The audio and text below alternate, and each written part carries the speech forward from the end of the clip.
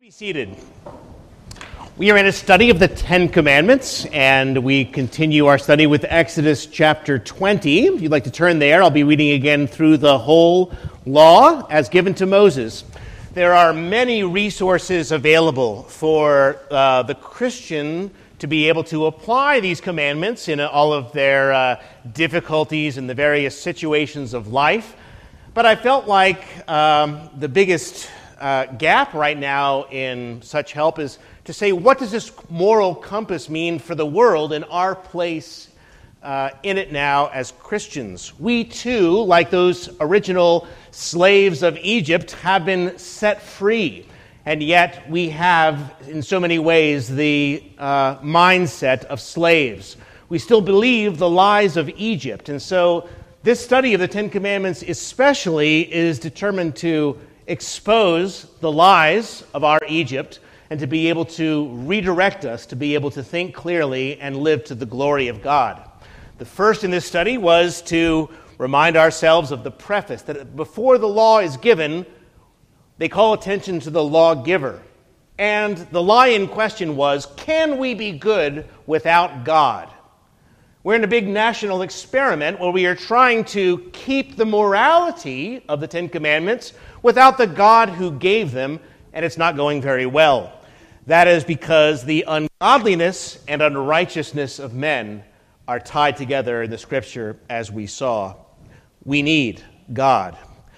We saw in the first commandment the claim of the Lord to have our exclusive love and devotion. You shall have no other gods before me.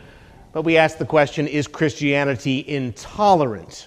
Well, perhaps by modern sensibilities it is, but not, as we said, historically understood. That what we need to understand is that tolerance itself has been redefined in the last generation, and this is to our hurt. We considered you shall not make for yourself a graven image, and considered the question of Americanity. Is the customer always right? We said that this consumer Christianity, this consumerism of our culture, has even made it into the church, and we need to beware of such a thought. We considered last week the third commandment, you shall not take the name of the Lord your God in vain. And I hoped to show you that if nothing is sacred, no one is safe. Well, we continue our study now with the fourth commandment. Remember the Sabbath day to keep it holy, but I'd like to read to you once again the Ten Commandments as the Lord has given them. So, Exodus 20, verse 1. God spoke all these words, saying, I am the Lord your God, who brought you out of the land of Egypt, out of the house of bondage. You shall have no other gods before me. You shall not make for yourself a carved image of any likeness of anything that is in heaven above, or that is in the earth beneath, or that is in the water under the earth. You shall not bow down to them nor serve them, for I, the Lord your God, am a jealous God, visiting the iniquity of the fathers upon the children to the third and fourth generations of those who hate me, but showing mercy to thousands to those who love me and keep my commandments. You shall not take the name of the Lord your God in vain, for the Lord will not hold him guiltless who takes his name in vain. Remember the Sabbath day to keep it holy. 6 days you shall labor and do all your work, but the seventh day is the Sabbath of the Lord your God. In it you shall do no work, you, nor your son, nor your daughter, nor your male servant, nor your female servant, nor your cattle, nor your stranger who is within your gates. For in 6 days the Lord made the heavens and the earth, the sea and all that is in them, and rested the seventh day. Therefore the Lord blessed the Sabbath day and hallowed it. Honor your father and your mother, that your days may be long upon the land which the Lord your God is giving you. You shall not murder. You shall not commit adultery. You shall not steal. You shall not bear false witness against your neighbor. You shall not covet your neighbor's house. You shall not covet your neighbor's wife, nor his male servant, nor his female servant, nor his ox, nor his donkey, nor anything that is your neighbor's. Let us pray together. Our Father in heaven, we come once again praying for that light from heaven to fall not only upon the page, but upon our very hearts and minds as well, that being so enlightened and being renewed by this transforming word, being renewed in our minds, that we might be able to offer you the acceptable sacrifice of ourselves on your altar. For Christ's sake, we pray. Amen. Well, as the founder of a public charity, one man wrote, I visit the large offices of wealthy donors, the crowded rooms of social service agencies, and the small houses of the poorest families. Remarkably, there is a universal refrain. I am so busy. It doesn't seem to matter, he writes, if the people are doctors or daycare workers, students or therapists, community activists or cooks. Well, it's not just his imagination or observation. According to one report, our American work is up now 15%, and our leisure time is down 30% just in the last 20 years. We are so busy. And the result is that we Americans especially feel this strange mixture of anxious activity and soul poverty. Now, throughout world history, the regular remedy for this situation is found in rhythms of rest. God himself, when he finished his work of creation, we read, rested on the seventh day from all the work which he had done. That word rest, by the way, is the Hebrew word Shabbat, or Sabbath, as we say it, an important rhythm and principle that God had instituted and blessed in the world from the beginning. Now, you might know that various Sabbath times are practiced by Buddhists and Muslims, Hindus and native tribes around the world, but not Americans, increasingly. When Bill Gates was asked why he didn't believe in God, he replied, quote, just in terms of the allocation of time resources, religion is not very efficient. There's a lot more I could be doing on a Sunday morning. Well, it may not be very efficient, but it is very important, which is why it's even made the top 10. This practice of Sabbath rest began with our human race. It took on new form and meaning in the coming of Christ. It profoundly changed the whole of Western society when Constantine made it one of his early reforms, quote, on the venerable day of the sun, let magistrates and people residing in the cities rest, and let all the workshops be closed. It survived the fall of the Roman Empire. It didn't darken in the Middle Ages. It didn't perish when exported to the New World. It was going strong when women got the vote. It prospered in the Depression. It blasted off at the dawn of the space age. But in these last few moments of history, in my lifetime, we've managed at last to let this day slip. This day of rest has slipped from our busy fingers. And can we live without it? Well, we're going to see. But the question, I think, is what kind of life will we have left? We know what it was like in Egypt. Now, what I found very interesting in doing some research this week is I didn't realize until I started looking at the publications and titles and doing some research. The result of this has been, in the last 20 years, an enormous flurry of books published. And I'd like to read you some of the titles and see if you can pick up any common theme. Here are some book titles of this huge number in this last 20 years. Reclaiming Rest, the Promise of Sabbath, Solitude, and Stillness in a Restless World.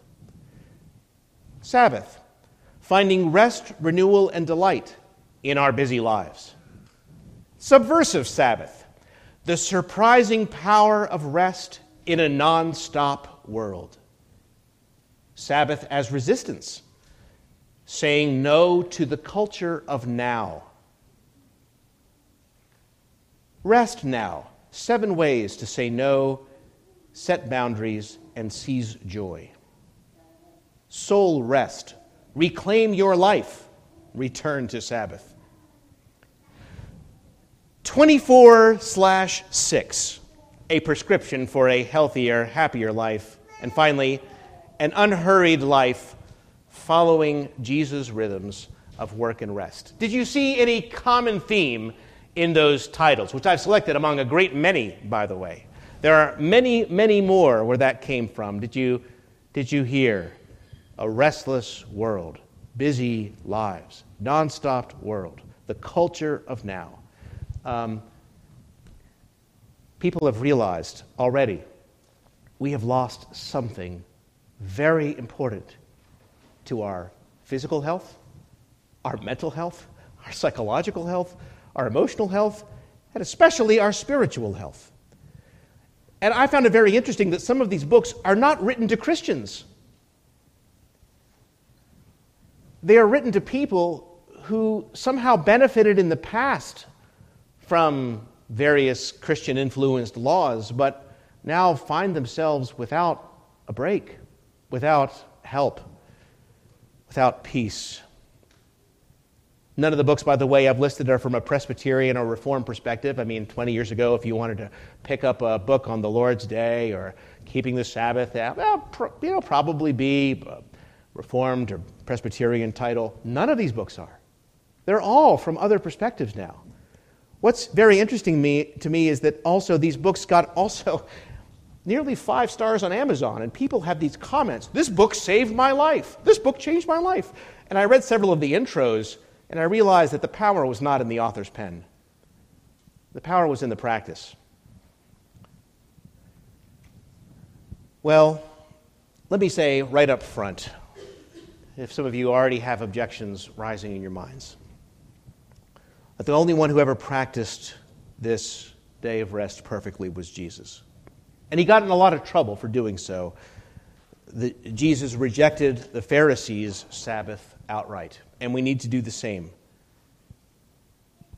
They had totally failed to grasp why the Sabbath was made for man, why it was to be a delight. The Sabbath, as God made it, was much more than the absence of work, though that's mentioned. But as we read on, we find that it is the presence of something that we receive from a concentrated period of time when we devote ourselves to what is the most deeply wonderful and beautiful and nourishing and true, and especially when we do so with loved ones as well. It's a time that we heal from the wounds we are receiving from the world. It is a time when we find freedom in rhythms of rest. I'm going to consider this commandment with you once again as I have in the past. I'd like to do a brief exposition of the commandment itself, but then once again consider how this challenges the prevailing lies of our world around us. As we consider this 4th commandment, let's consider simply what, how, and why. As we follow here, we are told what to do in verse 8. We are told how to do it in verses 9 and 10, and we are told why in verse 11. And so it'll be a very simple outline, what, how, and why. First, we are told what to do in verse 8. We are told to have a holy day. Remember the Sabbath, to keep it holy. The Sabbath is one of our most tangible ways to experience God's grace in our life when we remember it, when we keep it holy, when we participate in what nourishes our souls in worship and relationship, mercy and good works, rest and refreshment, peace and thankfulness. Interestingly, the only thing that God declared holy at the beginning in creation was the Sabbath. I mean, the earth, the stars, the animals, even people are not designated as holy. Now, the mythical mind might have expected that God would, at the beginning, make a holy mountain or a holy river, and there a sanctuary would be established. But no, God set apart holiness in time, not space. And so we don't have a pilgrimage to Mecca, but we do have an oasis each week of time that is holy. One of the most basic things we learn in the Bible is God's desire for us to experience rest. It's woven throughout God's story. It was man's experience his very first day in creation. Man was created the sixth, and God rested the seventh day. He put aside all of his work, and he had a whole day of communion with man. We read of it in God's covenant with Noah, the exodus from Egypt, the promised land, the exile from the land when it wasn't kept well, the promise of the Lord of the Sabbath, our Lord Jesus, and the eternal rest that awaits us. Come to me, the Lord says, and I will give you rest. And this theme is carried throughout the Bible.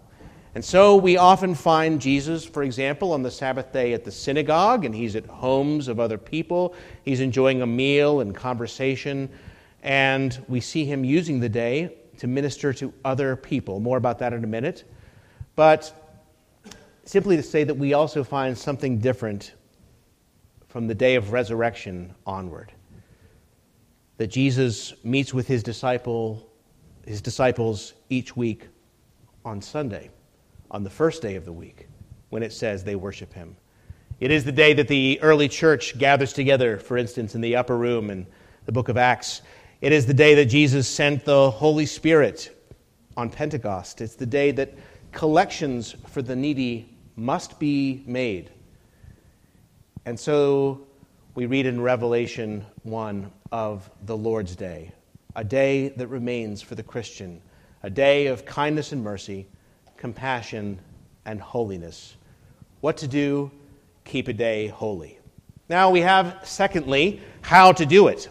We have some further directions on work and rest and blessing. Our God is a God who works. Our God is the God of rest. Our God is the God that has blessed today to us. And we find some directions here about how we are to do the same.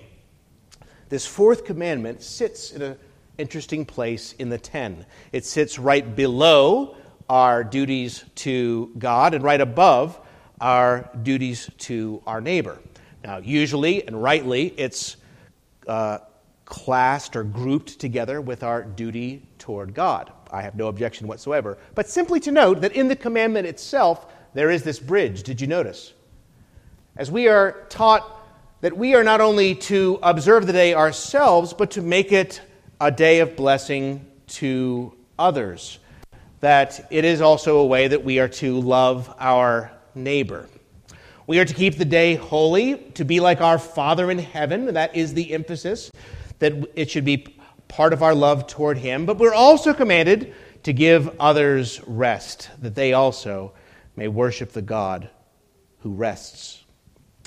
By including children, the fourth commandment teaches us that heads of households are the ones who need to take the lead in this matter. Younger ones not always seeing things clearly, of course. And by including servants, we are taught that employers have a responsibility for their workers. In fact, some writers have described this fourth commandment as the world's first workers' Bill of Rights. Think about that. It was a very, very different culture in Israel. In the ancient world, there was a difference between masters and servants. The difference was this. Masters got the leisure, servants got the work in general, right? This commandment gives a new social order where work isn't for the servant and leisure for the master. Everyone should work for 6 and everyone should rest on the 7th. And those in authority need to use that authority in the service of blessing to those under their care. This means also that battling busyness is a community effort. Even the stranger within the gates is likewise to be blessed. But what specifically is a holy day? What makes it a blessed day? Once again, I point out that there's only been one person in history who's ever kept this holy day perfectly, and that is our Lord Jesus, the Lord of the Sabbath. and look at Christ's behavior. What did he do on Sunday? Well, he worshiped, we said. He enjoyed the fellowship of others. By the way, both believers and unbelievers. For instance, we find him not infrequently on the Sabbath in the house of a Pharisee. We see him in homes, enjoying a meal and spiritual conversation, also often speaking the good news. He walked and talked with his disciples. Much more could be said, but most significantly, most notably in the Bible, we find him using the day to do good, to show mercy, and to heal. And Jesus explicitly says this is not just for him, that this is the design of the day, to do good, he says, to heal, to save life. This is a blessed day. The Lord looked at those who forgot this blessedness, we read, with anger. He looked at them with anger, being grieved at the hardness of their hearts. This is a day, he says, that was made for man, a day for you to show mercy.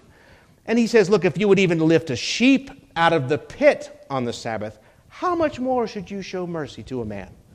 It's not just a day to stop work. Just as our Father has made a day a blessing for us, we are to make it a blessing to others as we are able. So we read earlier in Isaiah about God's instructions of a holy day. A holy day that would apply equally well, I suppose, to a day of fasting or a Sabbath. But at the end of that, he says, call it a delight. It's created to be a delight. It's created not to be a burden, but a blessing. Not just important or useful, but delightful. It makes us godlier, happier, healthier, more fruitful in hospitality, in worship, in love, and in good works. And God knows we don't have enough of that in the world. We are losing our advance of the kingdom of God, in part because we are simply losing our time to do it. The practice of the Sabbath, summarized here, giving rest, making it a blessing, but as we read on, filling it positively with all those blessed things that our Lord illustrates himself. Finally, we're told in the commandment why to do it. We have a working, resting, and blessing God. There are many practical reasons for keeping a day holy, those that I'll mention again in a few minutes as we are losing our grip on it in America. But it promotes the corporate worship of God. It restores us physically and spiritually. However, the fundamental reason given here, that we might be imitators of God as dear children. For our Father in 6 days made the heavens and the earth and the sea and all that is in them. Our Father rested on the seventh day. We want to be like our Father. And that is ultimately the bottom line. The Lord gave us his laws because he loves us and wants us to find true fulfillment of life, to live well and to live fully. To live our lives, to work for 6 days as he himself has, and that we might rest for the seventh as he did. No one knows better than he does how a human life works best as he has made us. Well, sometimes I am asked, do we still have to remember the Sabbath day now as Christians? I preached a whole sermon on this some time ago, and I won't repeat my 7 arguments. There's plenty of good books and works on that, and I'm happy to give you my work or the work of others. I can appreciate the question. But frankly, I feel like the problem is that all people know when they think about the Sabbath is the wicked, miserable interpretation that the Pharisees gave. And they say, do we still have to? I think that the question is strange. When we understand God's intention for the day, have any of the things I've mentioned today sound like things that we have to do? Or do they sound like things we want to do, or things we get to do? Somebody maybe asks, hey, do we still have to keep on going on dates now that we're married? Well, the question itself shows that there is some problem. No? And again, the problem in America is not that we used to have good Sabbath keeping until the 1960s and everything fell apart. The truth is, there was a lot of miserable Sabbath keeping in this country. We lost the spirit of the law, generally speaking, a long time ago. And what we need to do is not just recover the law or recover the day, but recover the intention that God himself has given. To be something not just useful or legal, but delightful, godly, holy. So the question, do we still have to, does belie, in my mind, some problem in understanding what's being spoken of, or at least in a life's priorities. The same thing, somebody will say to me, well, just tell me what I can't do. I understand that question. And it's a fair question. And even in the commandment, the Lord says, you shall not do any work. There is a no. But it is kind of like saying, to use my analogy, just tell me what I can't do on a date. What you can't do? I mean, are you saying I can't take work calls or go into the office for a bit on a date? Well, I'm sure your spouse would certainly understand if you had to, if there was some necessity. But the question indicates still that there's something about a date that may be eluding you, something about delighting in another, in the time spent in another's presence, something about cultivating a relationship, something about making this a priority in lives together. I mean, I suppose if your parents never went on a date or were always happier apart, the question makes sense. Oh, can't I do this? Can't I do that? I understand if that's what you had growing up. And similarly, I suppose if Sundays were miserable for you, or all you experienced was what Laura Ingalls experienced, right? And her husband, Almanzo, growing up. If you were always happier when it was over, there's something understandable to that question. But in the Bible, in the life of Jesus especially, we see a very different picture, do we not? A picture that is thoroughly refreshing, life-giving. A picture that is following what our Lord himself did when he, from the very first, put aside his work of creation, spent time with man in fellowship, made it a blessing, sanctified the day. This is a picture of how we are to, therefore, live as well. Our God is a resting God, and so must we. Well, enough for the exposition for today.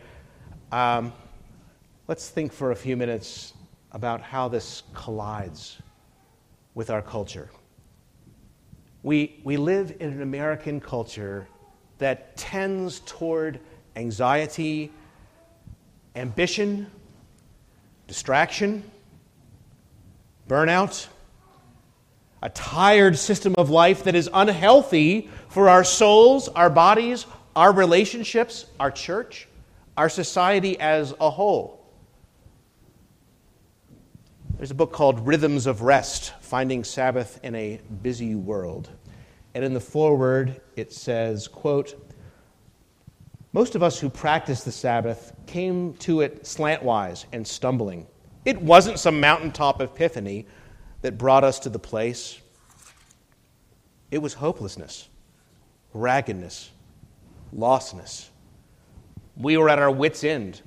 All our doing had turned into undoing. And then somehow, by some miracle of grace, we heard a voice, come to me, all you who weary and are heavy laden, and I will give you rest.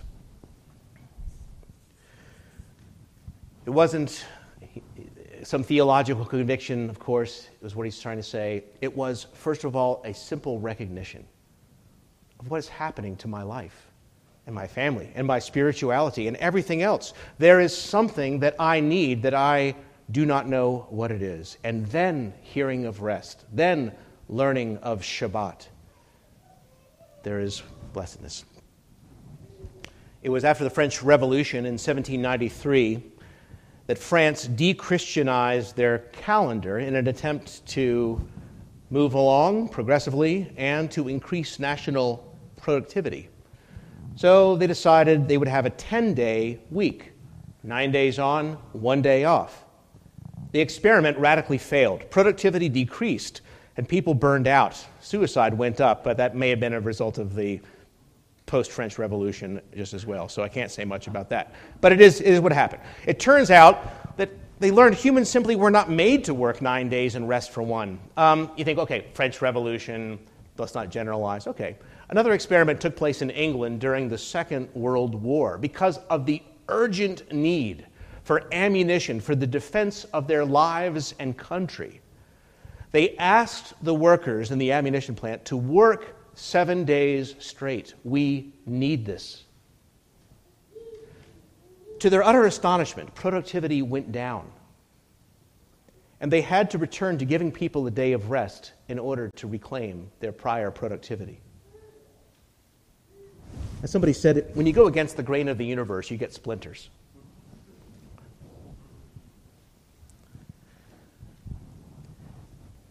In Skylab. Remember Skylab? Remember it fell from the sky? Well, some of you guys remember that? Okay, Skylab. It was the predecessor to the International Space Station.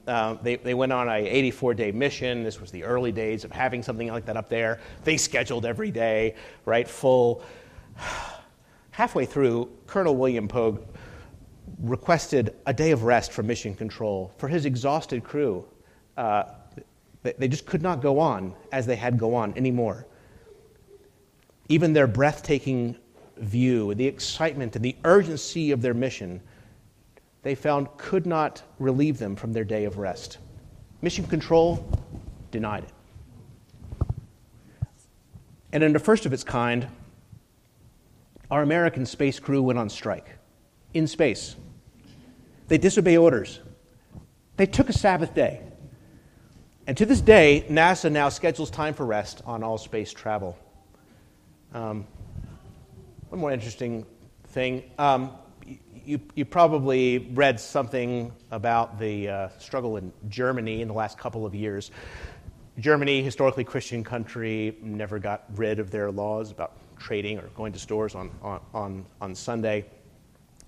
And so there was this attempt a couple Christmases ago for some of the stores just in Berlin, just the ones downtown, to open up on Sunday. And only for 4 weeks, they said. And it went all the way to the Supreme Court of Germany, and they said no. Why? Because Germany is a thoroughly Christian country, because it is so Christian observant? No. They did recognize that Christianity was at the root of those laws, and right in their constitution, as a matter of fact. But they said that the foundation of our society, we need this. We need this rest. And so the most productive nation in all of Europe said, we can't get rid of this day. One of our former presidents said, as we keep or break the Sabbath day, we nobly save or meanly lose the last best hope by which man rises. And so I put it to you, don't believe the culture of our busy, distracted, exhausted world. That we need this truth more than ever in our anxiety-riven, achievement-oriented, busy, distracted age. It has benefits not just for the church and the spiritual health and the family health, but for physical and emotional health. We need much more delight in our lives, don't we?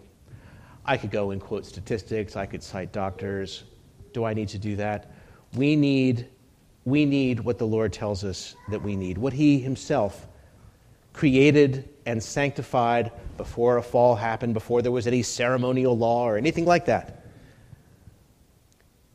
He says, I want you to have a day of delight, a day of stronger bonds with family and friends and fellow Christians, and supremely with a life-giving relationship with your God.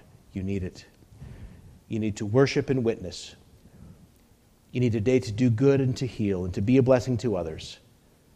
And you need to be like me. A couple years ago, Kevin DeYoung wrote a book called Crazy Busy, a mercifully short book about a really big problem. He wrote, busyness kills more Christians than bullets.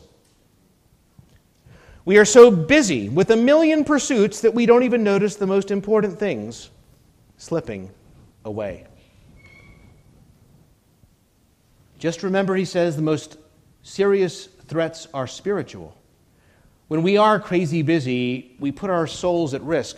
The antidote to busyness is not sloth and indifference. The antidote is rest, rhythm, death to pride, acceptance of our own finitude, trust in the providence of God. The challenge is not merely to make a few bad habits go away. The challenge is not to let our spiritual lives slip away. We won't say no to more craziness until we can say yes to more Jesus. And so I'd like to conclude with a few quotes. Some of them are celebrity endorsements, some of them are cautionary tales.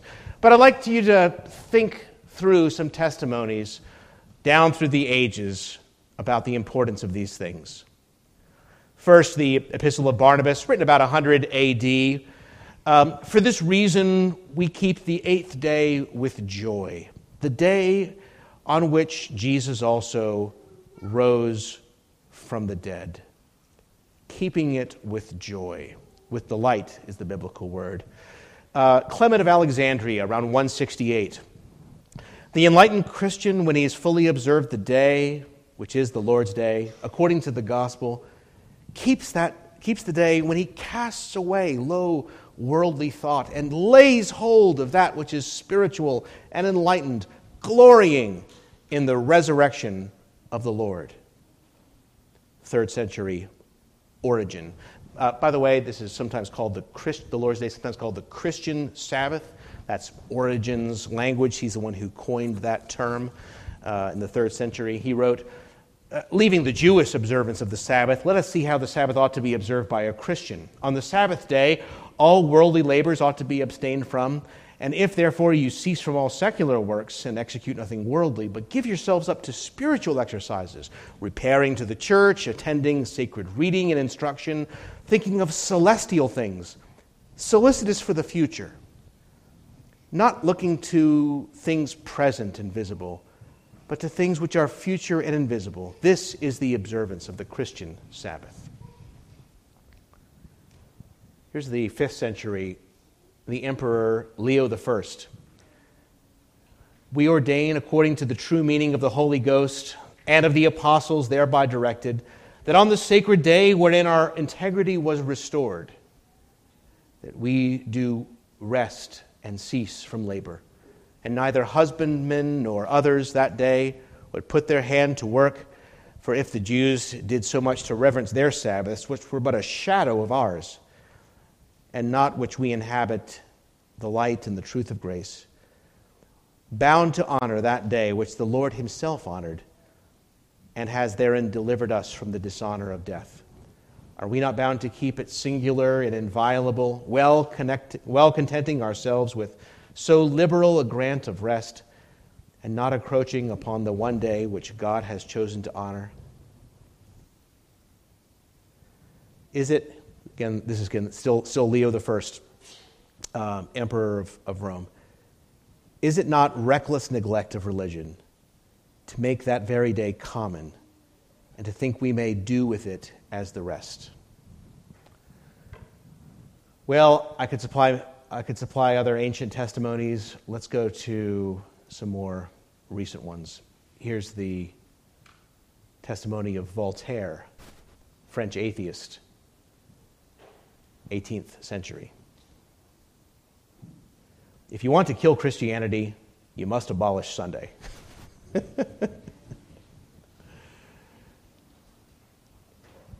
John McLean, early 19th century.